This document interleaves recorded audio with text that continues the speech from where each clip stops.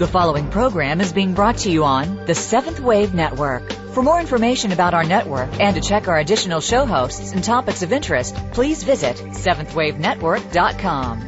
The Voice America Talk Radio Network is the worldwide leader in live Internet talk radio. Visit voiceamerica.com. The views and ideas expressed on the following program are strictly those of the host or guests and do not necessarily reflect the views and ideas held by the Voice America Talk Radio Network, its staff, and management.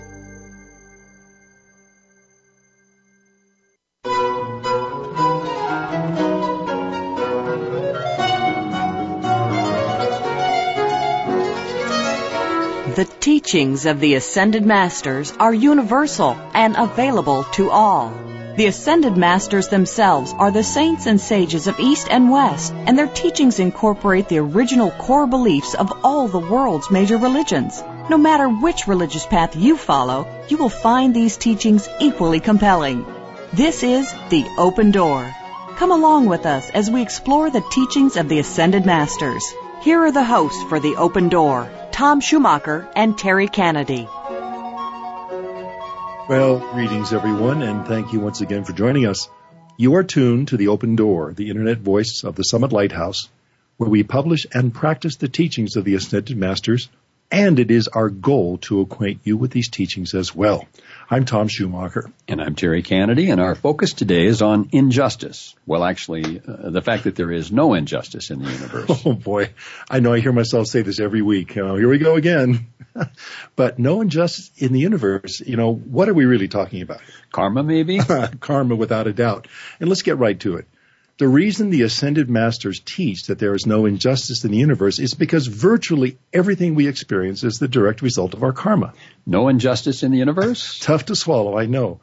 But, in a dictation delivered by Mother Mary on June 17th, 1990, she said, and I quote, "Remember, there is no injustice in this universe, as Portia has said, which some seem to forget.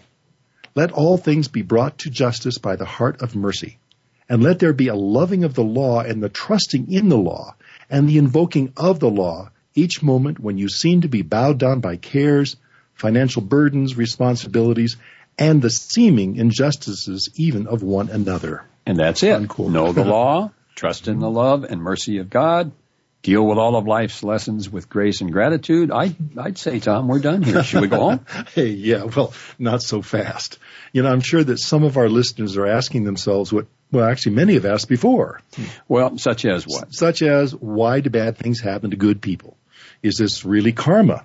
What about babies who die at birth or shortly thereafter? Well, these are common questions for sure. Yeah. Or why are certain people oppressed and persecuted or victims of famine, war, plague, and genocide? Well, fact is, there are countless examples we could list of people of all ages seemingly subjected to injustice or crippled by disease or unfairly treated in any number of ways. The truth is, though, we must realize that what we're really all dealing with is karma. It's our karma, it's world karma, and the things that happen to us that may seem unjust are actually golden opportunities to balance karma. Of course, that may be a bitter pill to swallow when the reason for the seeming injustice may not be outwardly known or understood. And unfortunately, many people who don't recognize or understand the role of karma in their experiences often have a common response. Yeah. They curse God for their lot in life. Which I think is something we've all probably done at one time or another. No doubt. But cursing God avoids any sense of personal responsibility. And, of course, it is neither useful or constructive and does nothing to resolve the issue and finally balance the debt.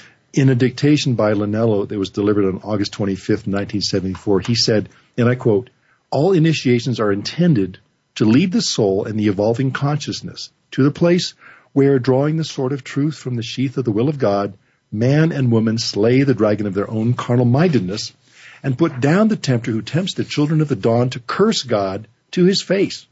In the hour of the testing, see that you release praise for all of the good that has come forth from the hand of God, and fear not to praise him in the hour of temptation, in the hour when the last vestiges of the self must be sacrificed, and let the sealing of the lips be the mark of the attainment of Job," unquote.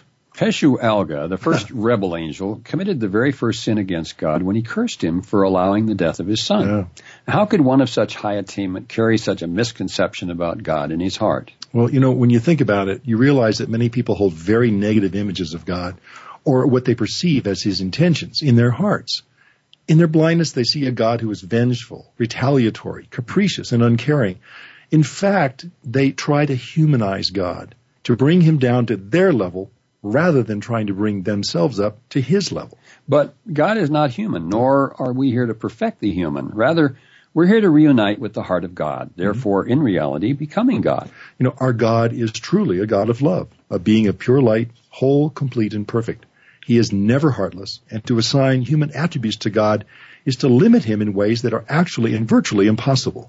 God is not petty. Nope. He does not play favorites, and in the outpicturing of events, particularly those that seem to contain injustice, what we actually have are opportunities to balance the scales and ultimately gain passage from our earthly schoolroom and return to the heart of God. And once we get this figured out, the next thing we want to do is learn how to accelerate the balancing of our negative karma. Which we can do with decrees and what, Tom? Violet flame. There you go. As we've said many times before, the violet flame literally burns up our negative karma on contact.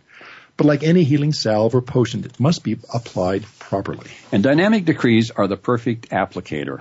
As the title implies, the science of the spoken word is indeed a science. There is literally an alchemical, mathematical formula involved that gives our decrees a precision that no other form of prayer can match. You know, what we hope our listeners will take away from this discussion is a sense of the reality of karma and the need to balance all of it that is negative.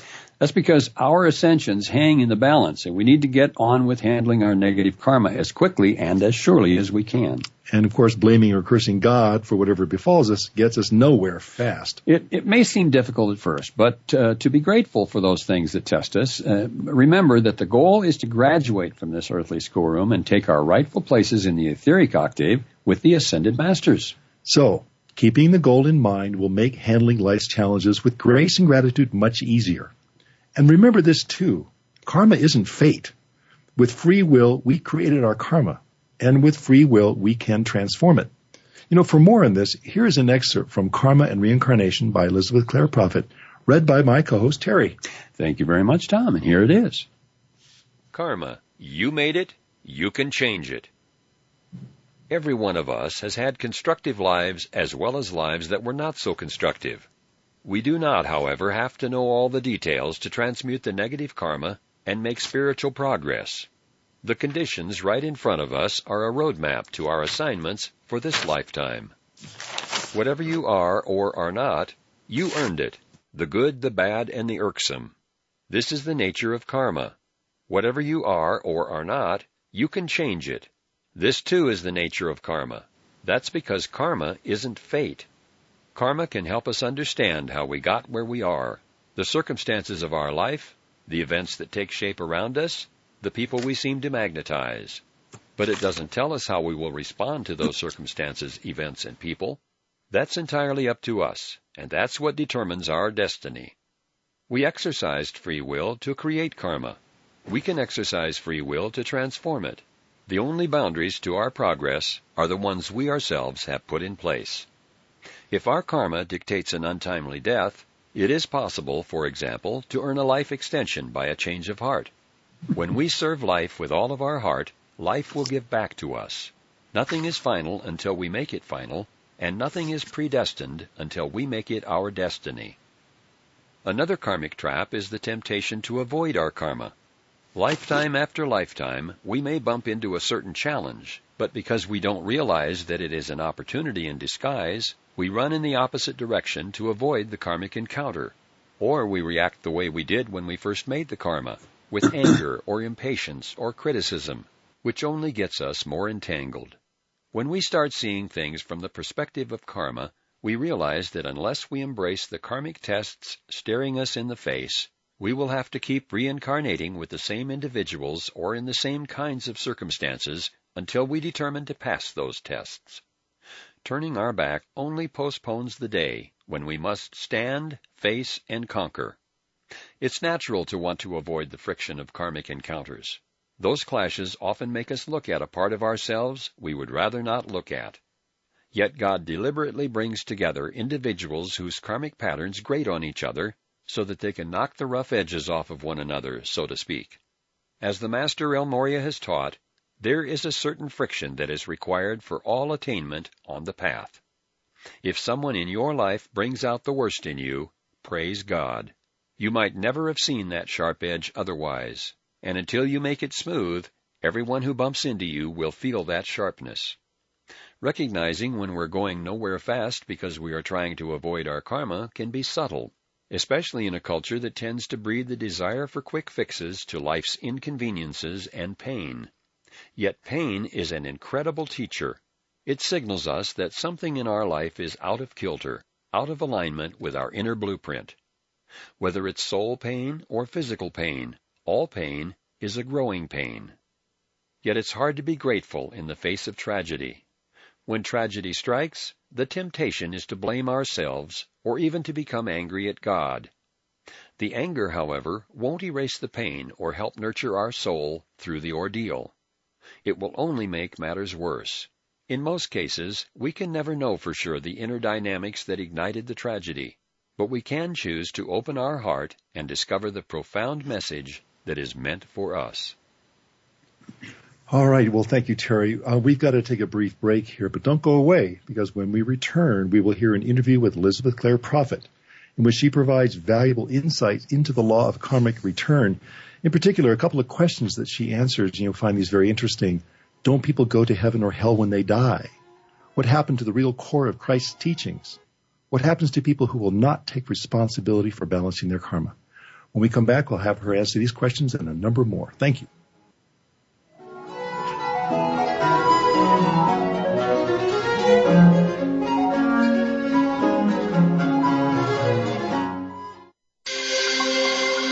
Awakened media for a transforming world. Seventh Wave Network. On the spiritual quest, our upward journey hinges on 4 basic questions. Who am I? Why am I here? Where am I going? How do I get there? Who are you? You are a spiritual being, a child of God.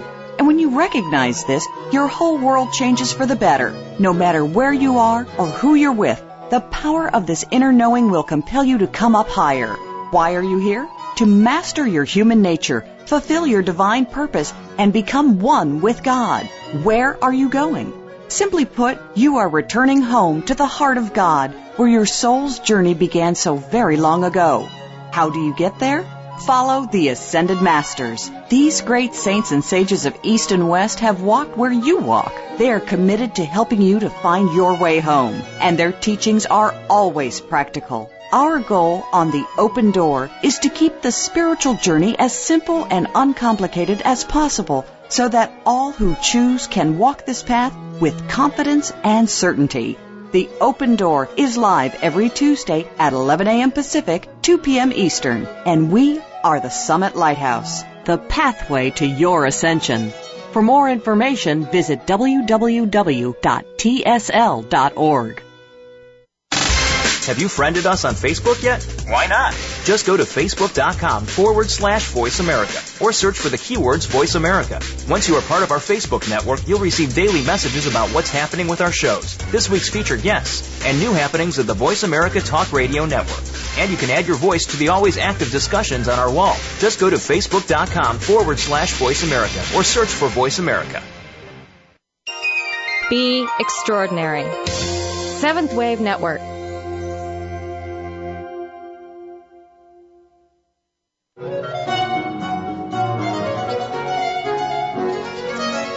You are listening to The Open Door, hosted by Tom Schumacher and Terry Kennedy.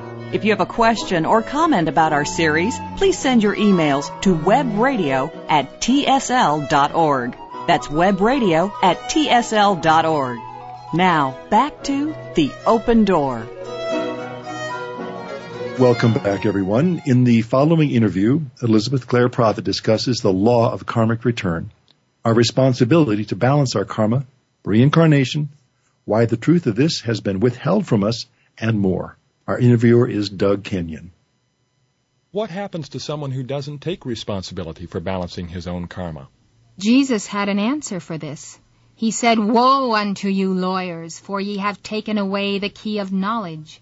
Ye entered not in yourselves, but them that were entering in ye hindered." The lawyers Jesus is speaking of are those who take the letter of the law and split that letter and destroy the key of knowledge of God, which is in the great mystery that is revealed by the Holy Spirit.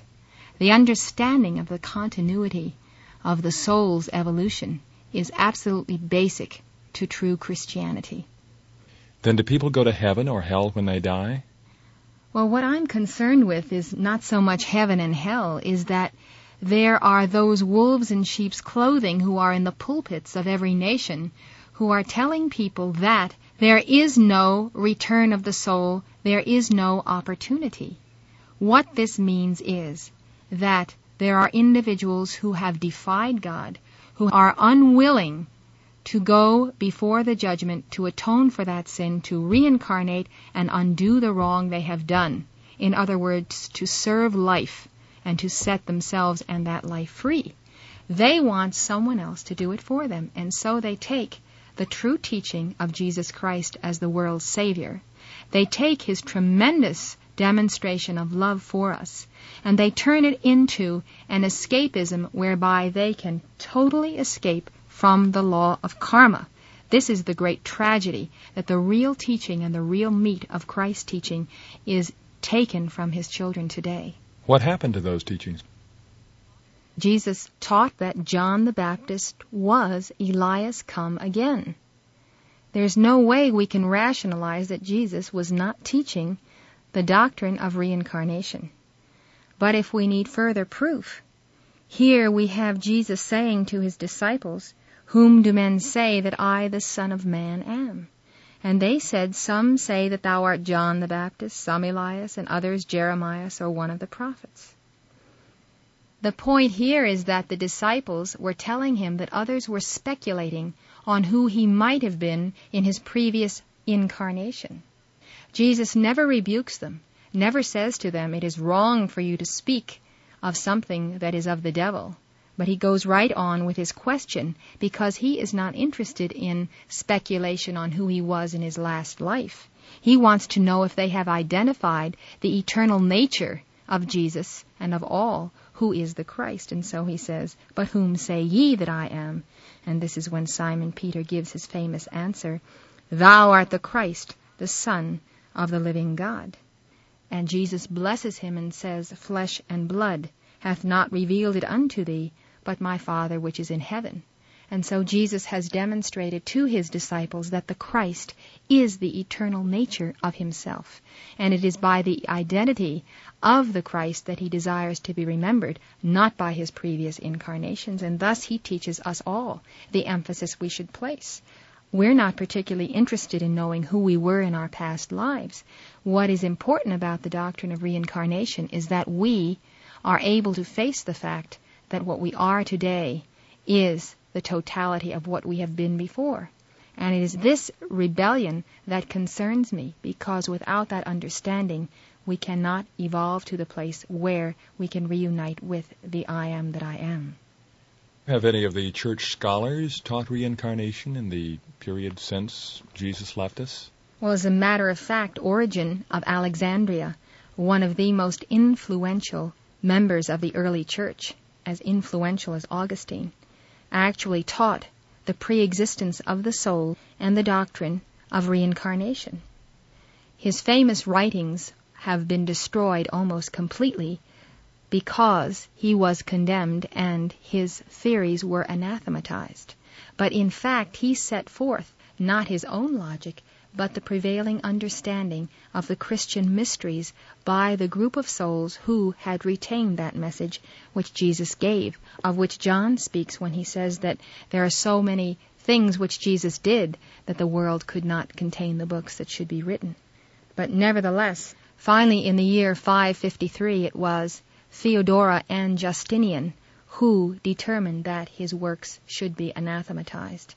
And therefore the doctrine of reincarnation has fallen into what we might say the subconscious body of knowledge of the church. It's interesting to note that Theodora was a prostitute before she became empress and the wife of Justinian. And in contemplation of this doctrine of reincarnation, she could not face the consequences of what a future life might be because of her previous sins. She would rather make permanent the doctrine that she could be saved through the Christ and not bear her own burden as the law states we must all do. And so we see that it was rebellion against the inner law which Christ taught that caused so much controversy to rise up against Origen. How important is it that a person come to believe in reincarnation? Well, Saint Germain, who is the master, the ascended master of the Aquarian cycle, teaches us in one of his dictations how important it is. He says that it is the keystone in the arch of being. Without the understanding of re-embodiment, as he calls it, we cannot really understand our soul's path of evolution. And he says it would be most beneficial if the human monad could refrain from prejudgment in matters of cosmic doctrine and could universally accept the reality of re-embodiment. For it is in the acceptance of this doctrine that the true wisdom of the ages is more easily discerned. It is most difficult for mankind in any age, perceiving in the span of a few short years a series of events relative to the personal self, to be able to judge the world in which they live and the entire society from which they have derived both bane and blessing, and then to be able to perceive cosmic matters and assess them properly. By accepting and rightly understanding re-embodiment, a new cosmic sense is developed in the individual, who is then better equipped to see behind the surface effect underlying personal causes stretching back across the dust of centuries. Saint Germain says, simply because men lack conscious memory of a previous existence does not validly deny this truth. Many have already experienced the feeling of having performed a given deed before. Many have noted with interest the manifestation of genius in art, music, science, or other aptitudes at a most early age, indicating the resumption of the broken thread of identity. Modern physicians take note of the distinct personality of babies on the very day of their birth. All over the world, fascinating and authoritative stories are related concerning someone who does recall some scene from a past life. In the book, Quietly Comes the Buddha, it says, "Consider that you yourself have sown the wind, and that if you would enter into the fiery core of being, you must first reap the whirlwind." What does that mean? They have sown the wind and reaped the whirlwind. This is simply the law of cause and effect. And in order for that law to be fulfilled, the individual soul must reincarnate, because we cannot receive the full impact of all we do in a given lifetime. And so it is talking about the fact that we must face our karma first before we come to the judgment, before we come to the trial by the sacred fire, before we are to be weighed in the great balance of life, because God allows for us to balance the karma, and He gives us extensive opportunity until ultimately, when that span of opportunity has been fulfilled, then comes the final judgment, which is written about in the book of Revelation. It seems that most people in the world are actually getting behind in the game rather than getting ahead. Is there any hope for them? Well, the problem is that people are not actively balancing their karma in the West because they do not consider it a necessity. So the philosophy of the children of God is derived from the fallen ones, who say, "Eat, drink, and be merry, for tomorrow you die." And they are talking about the death of the soul. And they are teaching this doctrine, and the children of God have nowhere to turn, because their leaders teach them, it doesn't matter what you do. You can never pay your debt. You can only lean on Christ, who died for your sins. And so, round after round of this false doctrine, embodiment after embodiment, comes the utter disappointment that the soul cannot yet be received in the resurrection by the Lord Christ, because it has not settled its accounts, and therefore it is directed once again by the lords of karma to return to the scene of its crime, if you will, to stand, face, and conquer all that has transpired in the past. So then you would attribute the general spiral of decay in the world to the failure to take responsibility for one's previous lives? Not only one's previous life, but the present life. Not only do people not come to grips with the past, but they can scarcely take that responsibility for what they did yesterday. People are walking out on responsibility everywhere, and this is the moral decay of civilization. You preach a hard doctrine. Nevertheless, Doug, it's the law. And if we betray the law, we betray our own souls. We will all keep reincarnating until we are willing to balance that karma. Thank you very much. Well, there's some food for thought. Certainly is. Oh, boy. Up next, our weekly Q&A. And today, once again, we are joined by Reverend Sidney Bennett. Please stay with us.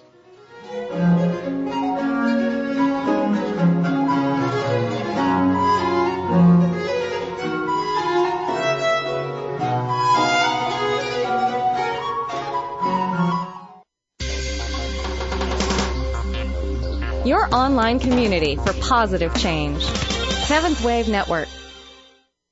On the spiritual quest, our upward journey hinges on 4 basic questions. Who am I? Why am I here? Where am I going? How do I get there? Who are you? You are a spiritual being, a child of God. And when you recognize this, your whole world changes for the better. No matter where you are or who you're with, the power of this inner knowing will compel you to come up higher. Why are you here? To master your human nature, fulfill your divine purpose, and become one with God. Where are you going? Simply put, you are returning home to the heart of God, where your soul's journey began so very long ago. How do you get there? Follow the Ascended Masters. These great saints and sages of East and West have walked where you walk. They are committed to helping you to find your way home, and their teachings are always practical. Our goal on The Open Door is to keep the spiritual journey as simple and uncomplicated as possible so that all who choose can walk this path with confidence and certainty. The Open Door is live every Tuesday at 11 a.m. Pacific, 2 p.m. Eastern, and we are the Summit Lighthouse, the pathway to your ascension. For more information, visit www.tsl.org. Tune in to the Voice America Variety channel on the Voice America Talk Radio Network. Voice America Variety broadcasts a diverse array of topics, reaching a global community. Our experts come from all walks of life, and the topics they discuss are everything from current events, arts and entertainment, leadership, parenting, relationships, self-improvement, career advice, and a variety of other topics. Check us out today. You're sure to find something of interest. Voice America Variety. Talk on today's hot topics. Listening on a higher dimension. Seventh Wave Network.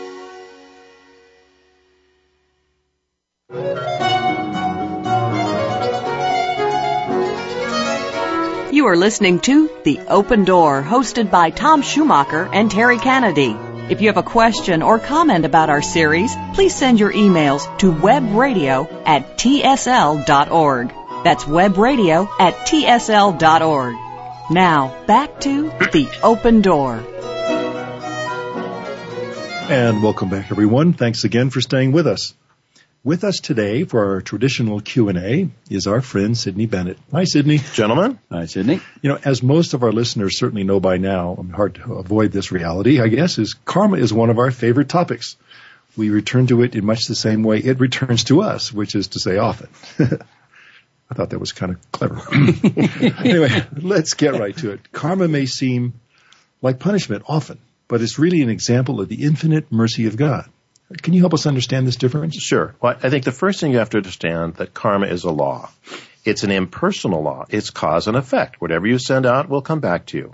And so when we understand that, we can understand why things come back to us without saying God's punishing us or trying out to get us or the world is unfair and so forth. So we must understand that that is the basis of the law of karma. Why does God have karma? Because it's how we learn. And how we learn will determine how we can make spiritual progress, how we can put aside our human consciousness and our human foibles, put on the Christ consciousness that is there within us and ready to be part and one with us as we make that progress. You know, even Jesus, it says in the Bible, learned obedience through his suffering. So let's face it, pain causes us to learn. And so that way, pain can be good. It doesn't mean it's pleasant. But, you know, I often look at it this way. Pain comes to everyone on this planet one way or the other. Isn't it better to look at it as a teacher and as a lesson so you get some good out of it? Because for a lot of people, it turns into resentment and anger. And they carry that anger from embodiment to embodiment, and they get nowhere. Yeah. So you're going to have pain, make the best of it, and learn how to deal with it. I remember a statement that I don't know how long ago it was, but it was distilled down to pain is the price of wisdom. Mm-hmm. You know, so it's also the path to joy and to happiness. Well, finding the bliss inside the pain. Indeed. Yeah. So what really seems bad then is actually good. Right. And I don't want to sound trite here in the sense that when tragedy or difficulty come upon people's lives, it's not easy, and it is painful, and it does hurt. And there is a mercy and a grace of God that will help us get through it. But it is also the tool that is God's way of helping us to return to Him. Because remember, we have free will. So God's not going to pull our strings and make us do what He thinks we should do. Right. We have to make the right choices. And the way we learn to make right choices is through trial and error. And for some of us, it's a lot of errors. Well, what did St. Germain say? He made 1,000,000 right decisions. Exactly. That's why he earned his ascension. Exactly. Well, I'm thinking that, the pain is, as I think you've said, it's how we perceive it. I mean, it's literally a matter of our perception, not necessarily that it's truly pain or a bad thing, as Terry was asking his question. But really, if you can change how you look at something, if you don't like what's going on, change your mind. Yeah, and that doesn't mean that things aren't hard, because they Certainly. are hard.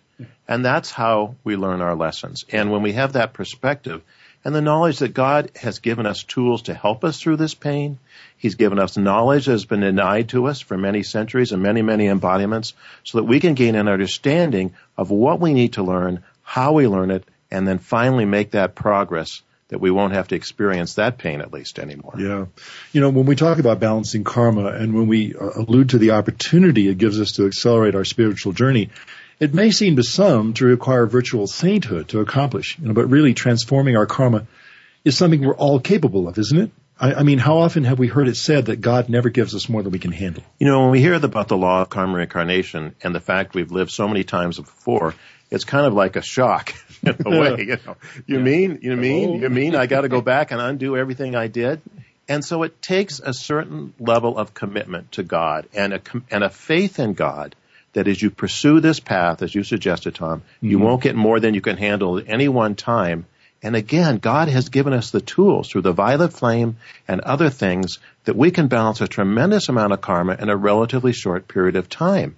And so I think when people get down to it, they really do want to take responsibility for their lives. They've been fed the lie that they don't have to, that Jesus did everything for them. But ultimately, for our own self-respect and our being in God, don't we want to take accountability for what we've done and say, God, I made those mistakes. With your help, I'm going to balance them. It's very empowering to think of it that way. Absolutely. Yeah. I kind of think of it as a road sign or a flag or something that goes up that says, this is pain, and this is your indicator that there's something to work on. Yeah, exactly. Yeah.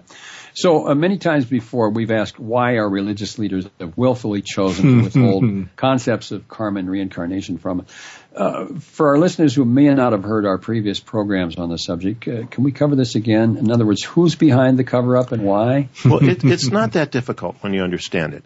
There are fallen angels that have embodied on earth that are cut off from God because they have rebelled against God. That is their choice, their free will choice. Therefore, they don't get energy from God. Where do they get it? They get it through the misqualification of energy by the light bearers of God on this planet who take the light of God and misqualify through their mistakes or misdeeds, their inharmony or whatever. And then the fallen ones, fallen angels, will then take that energy and that sustains them. And so it's in their interest to keep the people ignorant and continuing to sin, if you will. And so by denying karma and reincarnation and teaching people that they're worthless sinners, people said, well, I guess I'll try, but it really doesn't matter because Jesus saved me anyway. And what's the rush? I don't have to do anything. I can avoid my karma. They don't call it that, but it's what they're doing. Right. Because Jesus took it for me. Right. And so it's self-perpetuating. It keeps people from knowing the truth of who they can be. And when people don't know their divine destiny and who they really are, they can't pursue it. Boy. And they can't pursue the balancing of karma if they don't understand that law. And so it has been a plot out of the depths of hell, literally, to deny this knowledge to the people of God on earth. That doesn't mean that everyone believes this is done wrong, because they have unfortunately been victims of the lie. Mm-hmm. So there are many wonderful people that believe this to be true, but they can never get where they want to go, even though they may not know this, until they understand karma, reincarnation, re-embodiment, and the ultimate goal of life, which is the ascension. that Jesus paid the price that we have the opportunity to pursue it, not to guarantee us eternal life. That's such an important distinction, that he held the balance of our karma until we were capable of handling it ourselves. And we don't get a get out of jail free card. Exactly. And unfortunately, so many people do believe that they end up, well, a few, myself included. When I realized the truth of that, I thought, oh my gosh, I'd been denied years, decades of opportunity where I could have been balancing this karma. I could have been moving through this. I could have been ascending. Exactly. But anyway, when we understand the true nature of the opportunity that our experiences hold to balance our karma, it does make it easier to shift from resentment to gratitude, doesn't it? Absolutely. I often ask myself, how can I be grateful when bad things happen in my life?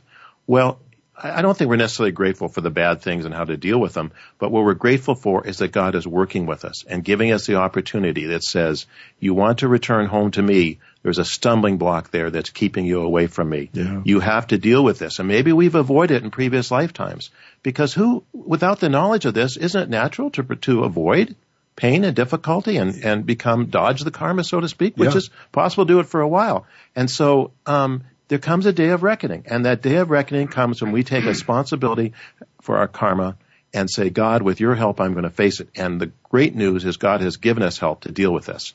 And, that's the way we can move forward. Well, I find that whole thought form very liberating. I mean, it really does seem to me to be, it's freedom. There's another important component of this process of balancing karma, and that is forgiveness. Oh, boy. And when confronted with the magnitude of some of their personal karma, many people actually believe that what they've done is unforgivable. And so what can you tell them to ease their minds and their hearts? Well, first of all, great question, by the way. I don't believe there's any sin that's unforgivable. If you continue in it, like the sin against the Holy Spirit, they say is unforgivable, as long as you continue to sin against the Holy Spirit. Yeah. But you can stop and balance that karma and move on. So there's nothing that we have done or anyone's done that can't be forgiven. Now, we do deal with the karma, and that's the law, but God gives us the tools to do with that. What happens is sometimes souls will come to the realization that they have been on the wrong path for so long and created so much karma that they just don't even have the will to turn around and balance it. And I heard Mrs. Prophet's story once when she told us someone was in this situation, and he said to her, well, and he believe me, he made a lot of karma. And he said, not this and this embodiment, but other embodiments as well. He said, well, why should I do it? It seems like just too much trouble. It's too much. I have too much karma. And I love Mrs. Prophet's answer. She said, you do it for the joy of overcoming. Yeah. And I thought that was a beautiful teaching, knowing that God will work with us. We'll get our karma in increments. We don't have to deal with it all at once. And there is a joy in overcoming. Mm-hmm. I would think too that sense of inertia that some might feel with the burden that they perceive of their karma, that if they understood that momentum is established incrementally, one step at a time, right? You begin to get the weight rolling, and then pretty soon it's got its momentum. Well, first of all, stop making karma. Well, yeah, that's the beginning. Hello. And then you start to balance it and doing the right thing. And we all know innately the moral things to do that are right and so forth and the right things. And we can do that. So you start where you are. You didn't make your karma overnight. You don't have to balance it overnight, but you can balance it much faster if you use the science of the spoken word and the violet flame. It is literally the gift and the grace of God in this hour to the precious light bearers on this planet who have been fed alive for so long that God has brought help and salvation if we're willing to embrace it and use it. Time to make hay while the sun shines. Yeah. Well, obviously this is a really big subject, and I will say right now that we will focus on forgiveness in an upcoming program. But, kind of going back into this whole concept of feeling unworthy and unforgivable, there are consequences to maintaining that belief, aren't there? Well, there is. And of course, you think, well, if I feel myself unworthy, maybe I'm being humble. Well, that's a false humility. Yeah. We are worthy because God is within us. Okay? Mm-hmm. We are not, throw out this concept of original sin. God created us his image, which is our I am presence, or the presence of God with us. That in of itself makes us worthy to receive forgiveness and to become all that God wills us to be. And we'll have our own individuality. We'll have our own being. We're unique in God's creation, but we still become one with God in fulfilling that purpose. And so when you say, I'm unworthy, I'm not good enough, I've done too many sins, you're basically placing yourself outside the circle of God's light and love. God knows you've made mistakes. We've all made mistakes. We've sinned, but we're not sinners at heart. And so we understand that even though we make a mistake, we call upon the law of forgiveness. Mm-hmm. We move forward and ask God for the opportunity to balance the karma. And some will say, my mistakes are so big, I don't think I could ever be forgiven. And that's pride. It's pride, because it's sometimes, we're unwilling to forgive ourselves, even when God is willing to forgive us. And your karma will come to the opportunity to balance. But don't believe that lie that you're unworthy. And, going back, we've talked a number of times about the Screw Tape Letters by C.S. Lewis. Oh, yeah. Where the little devil on the shoulder. Well, this is called projection. And you do get projections on you. Literally from devils. And they'll say, you're unworthy, you're no good, and so forth. And in my younger days, before I was very spiritually active, I can remember I had a real problem with this. And I can remember one day hearing a voice, and it was going down telling me how bad I was, and I was kind of getting with it and going down and down and down. Yeah. And finally the voice said, in fact, you're the worst person in the world. Well, you just went too far. And at that point, I kind of laughed, and it kind of broke the spell. Sure. I said, this is ridiculous, Wow. And so you can't allow yourself to be bowed down. And someone recently was telling me about something they did a number of years ago that was a relatively minor thing. They'd been so burdened by it ever since that they didn't know how to ask for forgiveness. Oh, my. I'm reminded of the brief prayer, Lord, I am worthy, make me worthier still. Oh, yeah. We each have to kind of take the lead in reversing our feelings of unworthiness, don't we? It won't necessarily happen on its own. Well, we do. We have to challenge that and realizing that even though we're worthy, we still have to work at what we're trying to do and overcome our issues and problems. Mm-hmm. It's an ongoing process. Yeah. Well, we've got to take a break here, but please don't go away. We will continue our discussion of the law of karma and the sense of injustice in just a moment.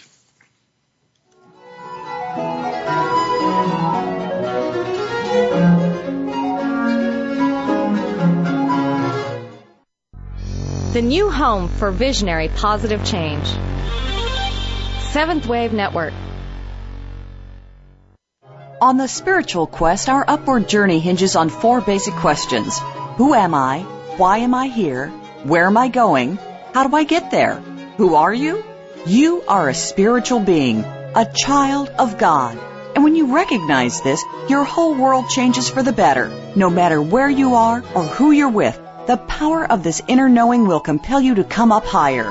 Why are you here? To master your human nature, fulfill your divine purpose, and become one with God. Where are you going? Simply put, you are returning home to the heart of God, where your soul's journey began so very long ago. How do you get there? Follow the Ascended Masters. These great saints and sages of East and West have walked where you walk. They are committed to helping you to find your way home, and their teachings are always practical. Our goal on The Open Door is to keep the spiritual journey as simple and uncomplicated as possible, so that all who choose can walk this path with confidence and certainty.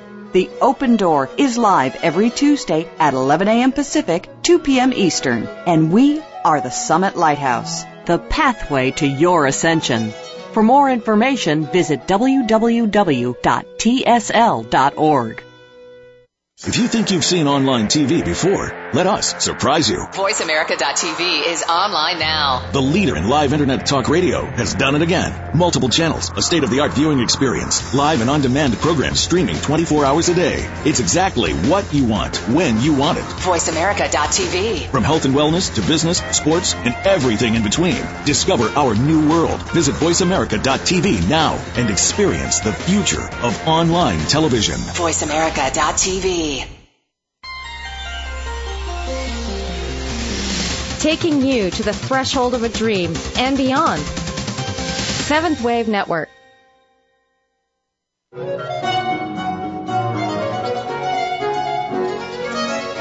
You are listening to The Open Door, hosted by Tom Schumacher and Terry Kennedy. If you have a question or comment about our series, please send your emails to webradio@tsl.org. That's webradio@tsl.org. Now, back to The Open Door. And we are back for more discussion with Sidney Bennett on the subject of karma and reincarnation. Now, one of the points we've tried to make here and in other programs is man's tendency to humanize God, to imagine him as having a human experience and feeling human thoughts.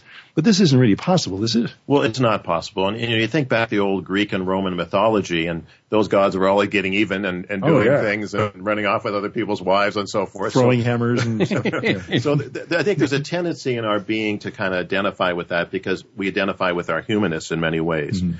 But God is not human. And I think we understand that at one level. At another level, do we really understand that? Because we want God to be human because that's how we can relate to him. Mm-hmm. And so we can relate to God in terms of the qualities of God that are really of the Christ and of God. And that's kind of the place where we interact and intersect, so to speak.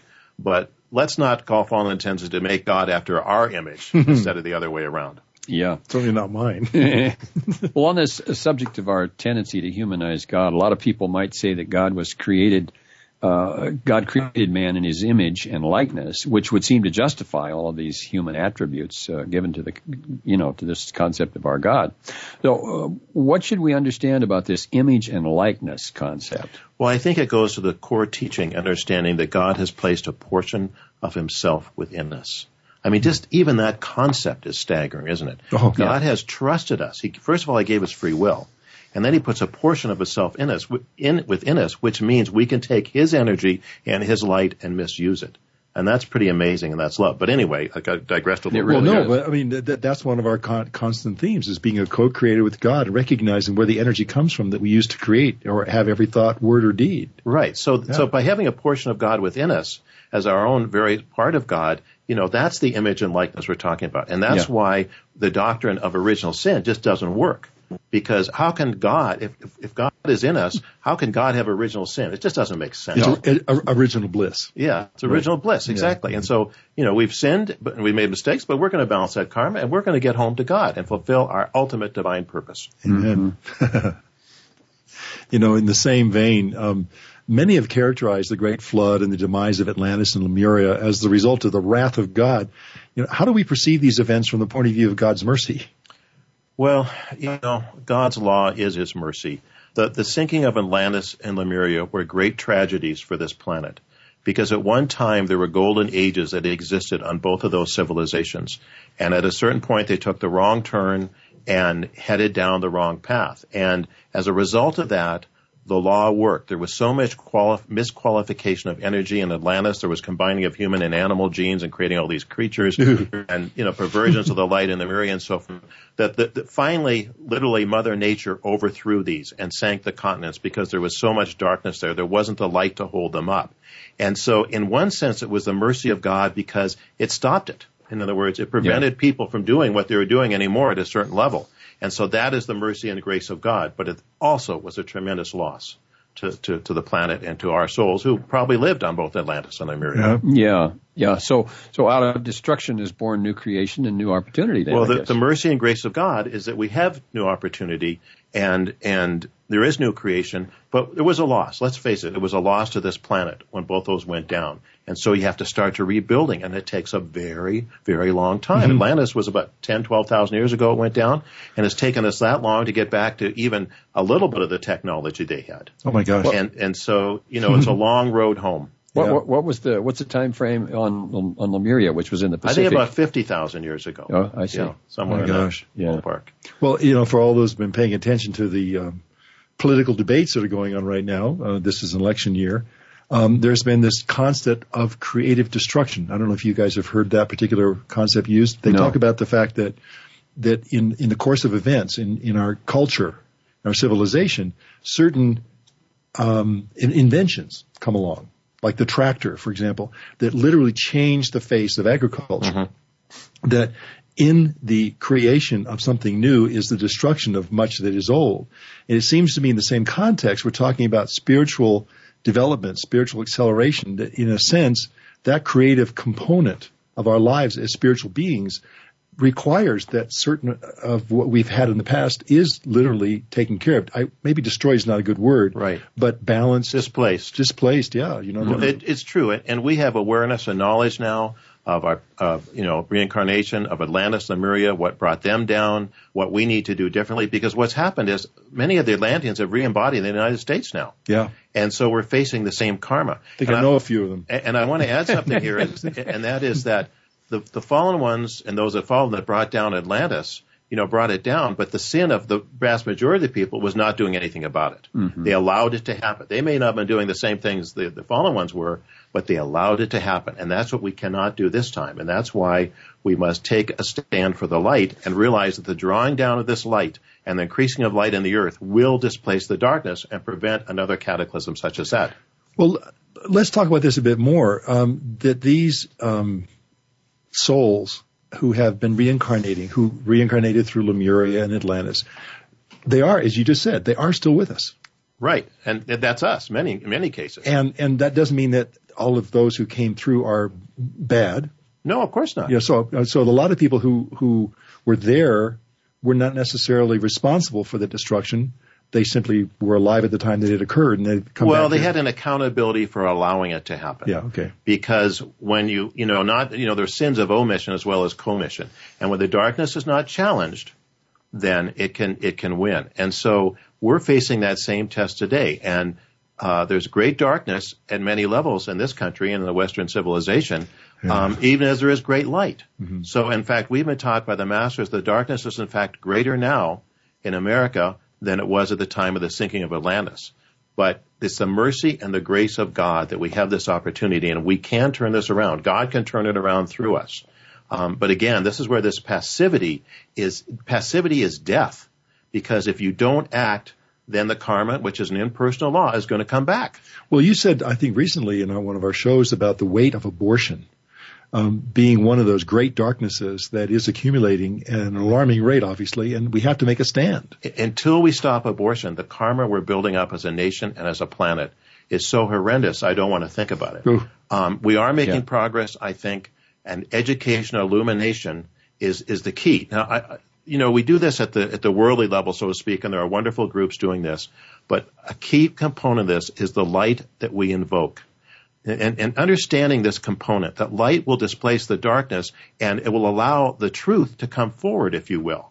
And I think that's the reason that America is still intact today, is because there is a lot of light being drawn forth, and the more we can draw forth, the greater will be the change, and it can happen quickly. It doesn't have to take 500 years. Mm-hmm. It's an equation here. And when the light is greater than the darkness, it will displace the darkness. Which is one of the reasons why we say 1 plus God is the majority. Absolutely. Yeah. But again, we have to do our part. Yeah.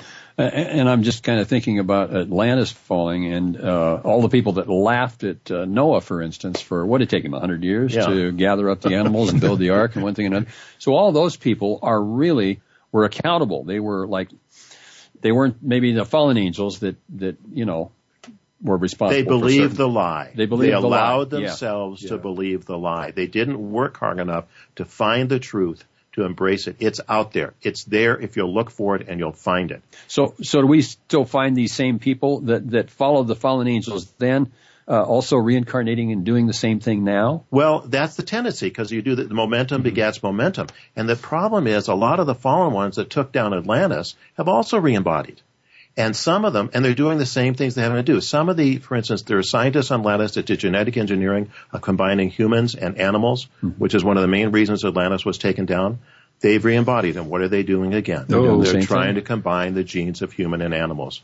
God with not God. And it doesn't work. It's not lawful. Mm-hmm. You said just a moment ago, I think you said, I don't want to think about that in terms of the fact that we have eclipsed the total darkness Atlantis to today. Yeah. And maybe we just need to revisit this so we give people a sense of comfort that the possibility exists, doesn't it? That if we don't change our ways, as you said, that we could lead to the same kind of destruction, to wipe the slate clean. Why is the world talking about Armageddon and, and the Mayan calendar and That's all this? Where I was going, yeah. There's a sense that there's a karmic reckoning coming up now. And there is a karmic reckoning. That's absolutely true. We're at the end of the Piscean age going to the Aquarius. It's a time for karma to be balanced. Praise God, we have the tools to do that. And it doesn't take 1 billion people to do it, I can tell you. It takes the devotion and love of I don't know how many, but as you said, one with God as a majority, of drawing forth the light and our devotion to God and invoking the violet flame, giving the rosaries. This can be turned around. It's not too late.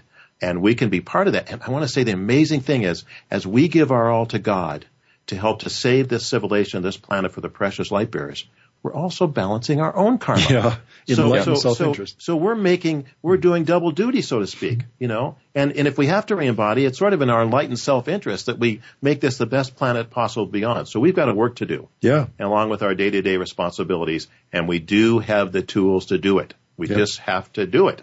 So could these souls, perhaps feeling the overwhelming burden of their karma, simply give up, especially, if they've denied this knowledge of and reality of reincarnation? I mean, we don't want people to give up.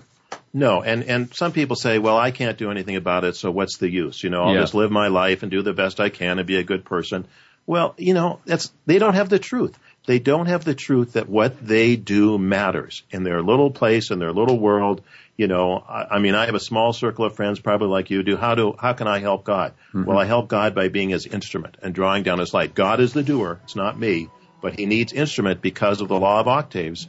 We must choose to enable God to work on this planet. Well, amen to that. And on that note, a great note, we have to go. Everyone, thank you so much for being with us today. And just want to say God bless you in your footsteps and the path. And remember that though the upward climb may be difficult, the rewards are out of this world. Thanks, Terry.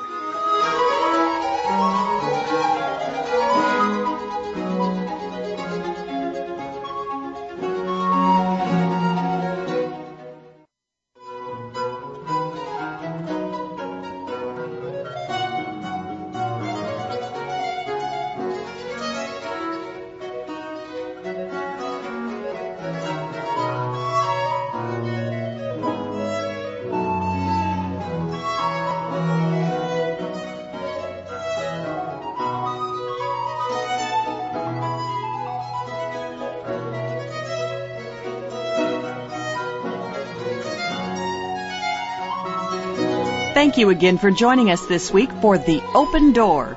This program is broadcast live every Tuesday at 2 p.m. Eastern Time, 11 a.m. Pacific Time on the Voice America 7th Wave channel. For more information about The Open Door and the Summit Lighthouse, please visit our website at www.tsl.org. We'll see you again next week.